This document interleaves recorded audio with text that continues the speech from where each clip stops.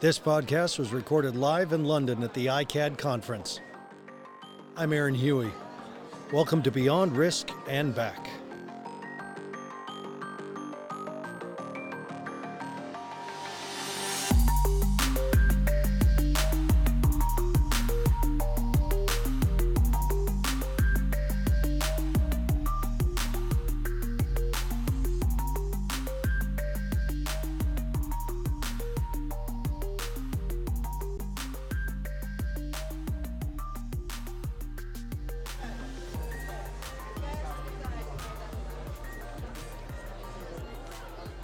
So many of these problems would be solved by having more money, right?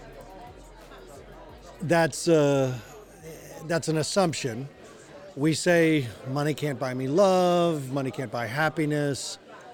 Money has certainly made people comfortable at times. I work with families who have a lot of money. I work with families who have no money. And I want people to really hear what money can do on both sides. Some of these programs at ICAD in this room are such high-end luxury programs, and certainly you've heard me interview some of them, and they've talked very openly about it. I have Jan here, and our conversation is going to be about wealth and addiction. When we see gurus and celebrities fall from grace in through addictive behaviors, there's a level of satisfaction that we might feel because it makes them one of us. But Jan, off the air, you were actually just saying to me that money in and of itself can create it makes someone at higher risk for addiction. Is that accurate? That's absolutely right, Aaron. The very wealthy and also celebrities' emotional well-being and mental health is unfortunately not very well researched, because it's hard for universities or public funds research money to justify to spend that on researching how the very wealthy are doing. But the studies and research that's out there, and also our clinical experience, we were able to quantify is that somebody from an ultra high net worth background, now that's somebody from a family that has $30 million plus in investable assets. So that's how we would consider ultra high. That's ultra high. It's a banking term. Banks they categorize people by high net worth over 1 million, ultra high net worth over 30 million. Ultra high net worth individuals are more than 3 times as likely to struggle with addiction throughout their lifetime than the average member of a population. That in itself says something. And what we need to be aware of as clinicians, but also as families that have that wealth, or friends of families that have that wealth, is why is that the case? And how can that be prevented? When you came up to the table for your turn to be on the show, someone commented right away that, oh, you look like a lord. Now, that means something here in Europe. I don't have context for that. We have celebrity status and then everybody else. But here, it's not a caste system, is it? Is there, we are in Europe. There's still royalty around. There's still someone saying you look like a lord. Does that mean anything? Did you come from extreme wealth? I myself, I don't. I had a very regular middle class upbringing. My family, my dad's a psychiatrist, my mom's a clinical nurse specialist, and we've come, as so many people do when they found the family business, we've come just by chance into now providing mental health care and addiction treatment for that specific demographic. We've done so for quite some time. So we gathered a lot of experience of how that demographic, how people from that background tick, and what are the specific pitfalls, why they are three times as likely than the average population to actually suffer from addiction. So you really do work with the niche market of the ultra high wealth. Absolutely. Okay, so your family, your organization, you work with celebrities, royalty as well at times. Royalty very regularly. Now there's some countries or regions in What? the world You where said very regularly? yes. There's some areas in the world, particularly in the Middle East, where royal families, big royal families, sometimes they have thousands of members. They run a whole country, and the economy basically is run by one single family. And we do quite regularly work with people with a official royal title. I want to ask, because the clientele is exclusive, having access to your services can be exclusive. But is the therapeutic process, is it down in the dirt, gonna get real? Is it just the same type of, I'm gonna sob in your office whether or not I have 30 million and more, I'm gonna cry and break down and tell you about my childhood in the same way? Yes and no. Now, it's building the therapeutic alliance to gain somebody's trust. Yes. And the therapeutic process itself, it's a bit more, it has a more dimension of you need to be very pragmatic. You need to be diplomatic, pragmatic. There's no one size fits all. There's no one line is in the therapeutic process. So this is what we're going to do today. If you're too confrontative or too dogmatic, in quotation marks, with a billionaire, they will just close the door on you. If somebody goes to rehab but they have a plane waiting, they can just leave at any time. There's no material consequences. So rock bottom is a relative term for wealthy people. It's not about you're about to lose your spouse, you lost your job, material consequences. If you have millions or even billions in your bank account, it takes a whole different complexity and a whole different dynamic. So as a clinician, or we as a treatment provider, we have to meet these people where they're at. We have to first and foremost listen to them and then together with them define their goals, their motivation, their realistic ability to engage in therapy. And it's much more complex when there's a lot of money in the game. Yeah. Because again, you can leave at any time. And these are people who are often never ever have been told no to. And especially if they've grown up with wealth, anything they could ever desire, ask for, travel to, it's there, it's accessible. Now you just said something, rock bottom is a relative term for the wealthy. What does their rock bottom look like? Unfortunately, more often than not, rock bottom is when they end up in hospital. It's when the liver gives out, or if they, fall down the stairs and injure themselves very severely, or sometimes when a family conflict hits a point where things just completely blow up. But that's often when it's about, vast sums of money or political influence. Like they're going to be cut off. Yeah, that can happen, or people just trying to from outside the family, even trying to manipulate their way or keep somebody ill because they benefit financially or by status or anything by that person being ill. So it's just much more complex. So people will often cover up for the wealthy addict. A spouse will not just leave because, they have a very, very, very nice life otherwise, and the financial implications take a whole different dimension. So it's just not so easy to just say, if you don't go to seek help now or go to treatment now, I will divorce you. It doesn't work that easy when you're married to a celebrity or a billionaire or a head of state or something like that. And then you also have the staff around who are very much willing to cover up, either out of a sense of loyalty or, again, own financial interest. So that reminded me of a story about Jim Belushi, about the height of his fame, or Chris Farley. And they're both comedians and actors, but literally everybody around them was trying to give them drugs, even though their bodyguards were told, keep it away. And, you hear rock stars and stuff like that talk about how their managers and their promoters were making sure that they had accessibility to the very thing that was causing their demise. How do you get the celebrity, the royalty themselves to understand that they've created an environment just like someone who's living in the street, completely engrossed in poverty?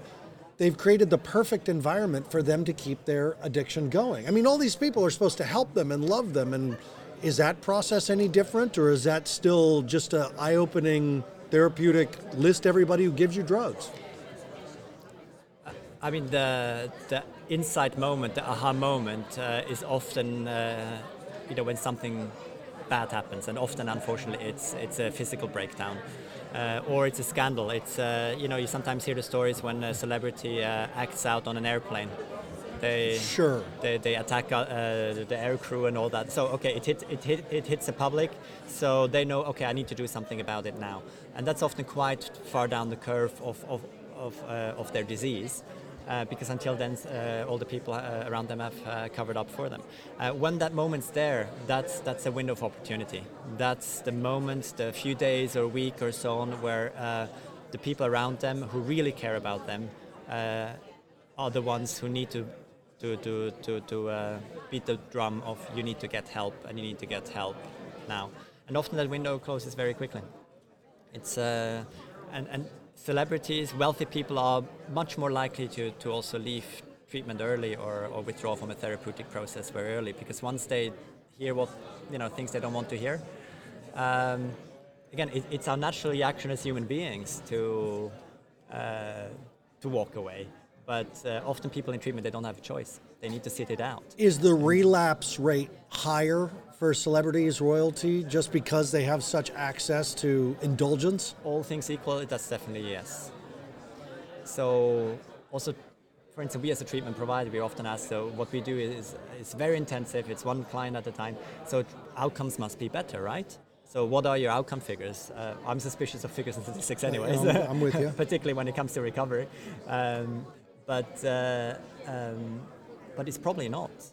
But it's also because people who live in this bubble of wealth and fame, they have many more risk factors for relapsing. And in a way, the material dimension of incentive of going through with recovery, it's not there. You're not at risk of losing your livelihood, your income, your status by relapsing. So relapse rates, all things equal, are probably higher with wealthy celebrities. When I lived in Hollywood, and I was an actor, I spent a lot of time, lived in Hollywood, half a block off of Hollywood Boulevard.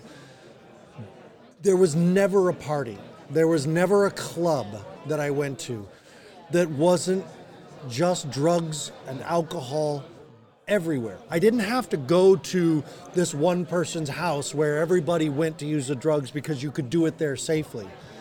It was everywhere. Mm-hmm. Is that one of the problems? And do you expect abstinence? Do you do the same old 12 steps? You said the therapeutic process is more complicated, especially to create the relationship. But once you get them in the relationship, are we using the same modalities to keep them sober that we're going to use with anybody? No, in our world, there's no one size fits all. So our priority is we need to understand where the person is at. And together with them define their goals, understand their motivation, and again, realistic possibilities of what they can and want to achieve in treatment. It's our job to challenge them and guide them, but we do this in a very motivational way. So if somebody says abstinence is absolutely not what I strive for, or somebody drinks a lot and uses a lot of cocaine, and they see cocaine as a problem and don't see alcohol as a problem at all, but we realize it's actually more than a bottle every day. It's our professional duty to educate them, to hopefully get them to a point of realization of that actually their drinking is also part of the problem. But we do this very motivationally because this clientele is very, very quickly to walk away and when they hear something that they want to hear. And doctor shopping is a term that you often hear with that demographic as well. It's so they go shop around until somebody prescribes them the pills they want to have that prescribed. They wanted. Exactly. Yeah. And if somebody tells them this is actually not good for you and they don't want to hear it, then they're just off to somewhere else. It's a luxury in quotation mark, but it's actually it's part of the issues that the demographic faces and lives with. So let's talk about luxury and comfort. Okay, a lot of the facilities here provide luxury and comfort to help the person experience happiness. That you can say you can feel good just from the sheets that you're sleeping in. All right. So I've got two kind of questions for this. Number one, does your facility continue to provide luxury and comfort for someone who's used to it? Or do you try to get them in the dirt and some mud under their fingernails? And if you're providing luxury and comfort, is that indulging an experience that might have been causing harm in the first place? Again, yes and no. So you have to be very, very thoughtful of the complexity of it. Somebody who is used to live in very, very comfortable circumstances, if you artificially take them out of that, first and foremost, that induces anxiety. And anxiety is the last thing you want when you want to help somebody. It's not going to help. Yeah, exactly. So we have to respect that. And if somebody is used to be driven in a Bentley, well, that's fine. It's their reality. It's not good or bad, or we have to take the judgment out of that. So we have to have them comfortable. So we can get their trust and we can have them in a comfortable place where they're opening up and engaging in a therapeutic process. And because wealthy people are normally used to quite a luxurious lifestyle, it does make sense that they have places to go to where that luxury component is part of the treatment process. It's not about spoiling them or rewarding any kind of behavior. Again, we take the judgment out of that. Your question about taking people out, getting dirt under their fingernails, we have to be aware that we as human beings, we are spiritual beings. So being down and dirty or going out to nature is something that can be of great value. It's again a question of how do you approach that with somebody who's only lived in air-conditioned houses until they came to our place.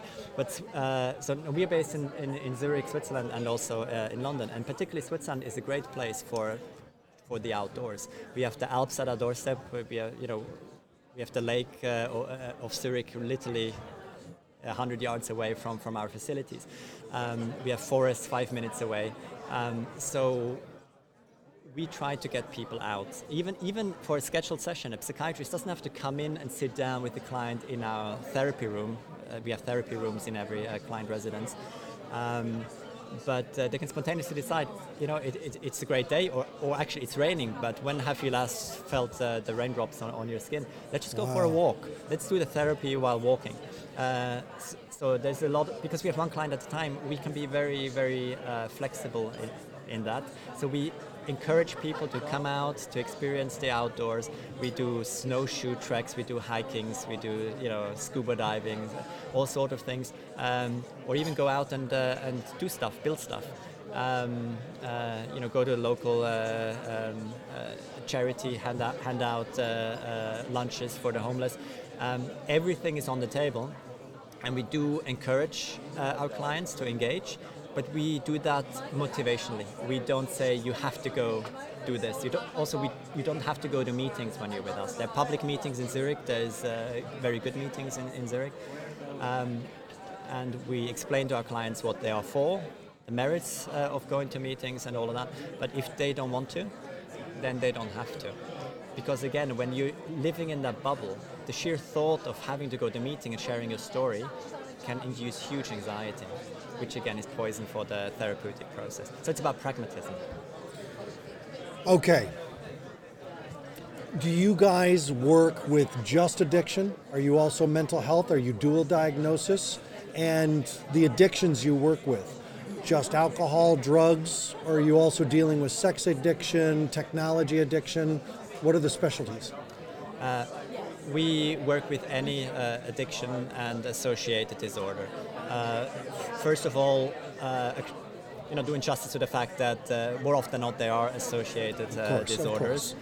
There is cross addictions. There is problematic eating with young addict just as much as there is with an eating disorder client when they come. So our philosophy is we have a holistic approach. We don't only do therapy. We look at somebody's digestive system. We look at somebody's hormonal levels, because we realize there's various pieces of a puzzle that if put in the right place or assembled correctly, if all addressed, you can have a much more sustainable treatment outcome than if you only focus on one specific issue, if you only focus on counseling or only on trauma therapy or only on this or that. So acupuncture, yoga, the outdoors are just as important as is psychotherapy, trauma therapy, just as important as is restoring gut health, looking at chronic pain issues, looking at actual physical issues that people come with.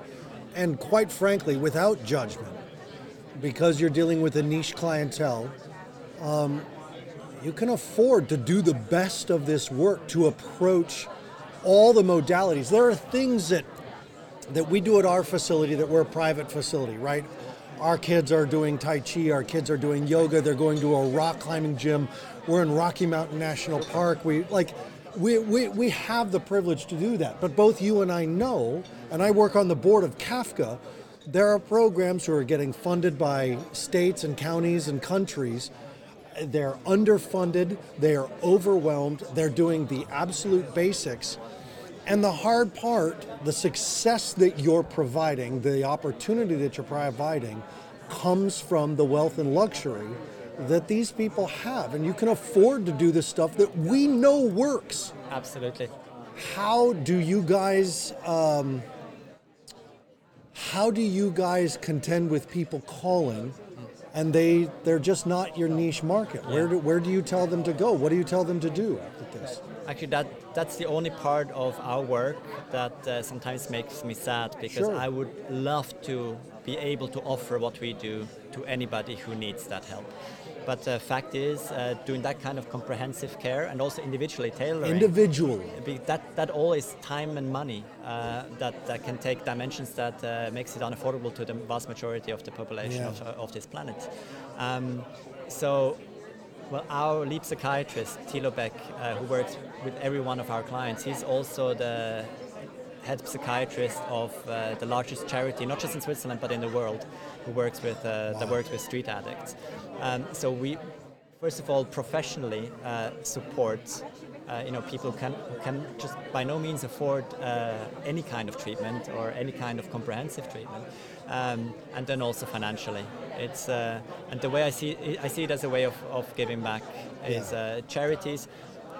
But particularly for me personally also, and that's where a lot of our charitable contributions go to, is to organizations that work with children in crisis regions. Because as we all know, childhood trauma is basically, it's a recipe for mental health struggles later in life. So if you look at Syria, if you look at parts of Africa, where kids, families, people of all ages, but particularly kids are severely traumatized, that emergency first response from a mental health perspective is absolutely crucial in trying to contain damage.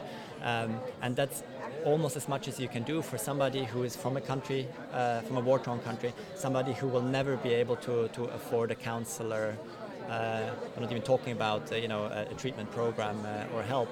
The best we can do is focus on prevention. Yeah, and it makes sense. You can offer the best care because as an organization you can afford it, and you can help charities because as an organization you can afford it. Absolutely. And that's probably a charity. That's the luxury. Jan, thank you so much. I really appreciate your time, and this is a great show. Thanks for putting it in these terms. I really appreciate it. Thank you for your time. It's been a pleasure. This podcast was sponsored by the International Conference of Addiction and Associated Disorders, and always supported by Mental Health News Radio, and brought to you by Fire Mountain Residential Treatment Center. Thanks so much for listening. Parents, Remember, you take care of yourselves first, you take care of your adult relationships second, and you take care of your children third, because in that way we do our best work with our children. All my love to Kristen Walker, the boss goddess at Mental Health News Radio Network. Please check out all of our shows at Mental Health News Radio Network at mentalhealthnewsradionetwork.com. You can find me on Facebook, YouTube, Twitter, all the social media platforms. You can email me at aaron@firemountainprograms.com. If you have any questions about your child and need of treatment, please contact Fire Mountain Residential Treatment Center at 303-443-3343, extension 204. The assessment and that phone call is free. Thanks so much for listening, and thank you, parents, for making Beyond Risk and Back the #1 parenting podcast in Colorado. We'll see you next week.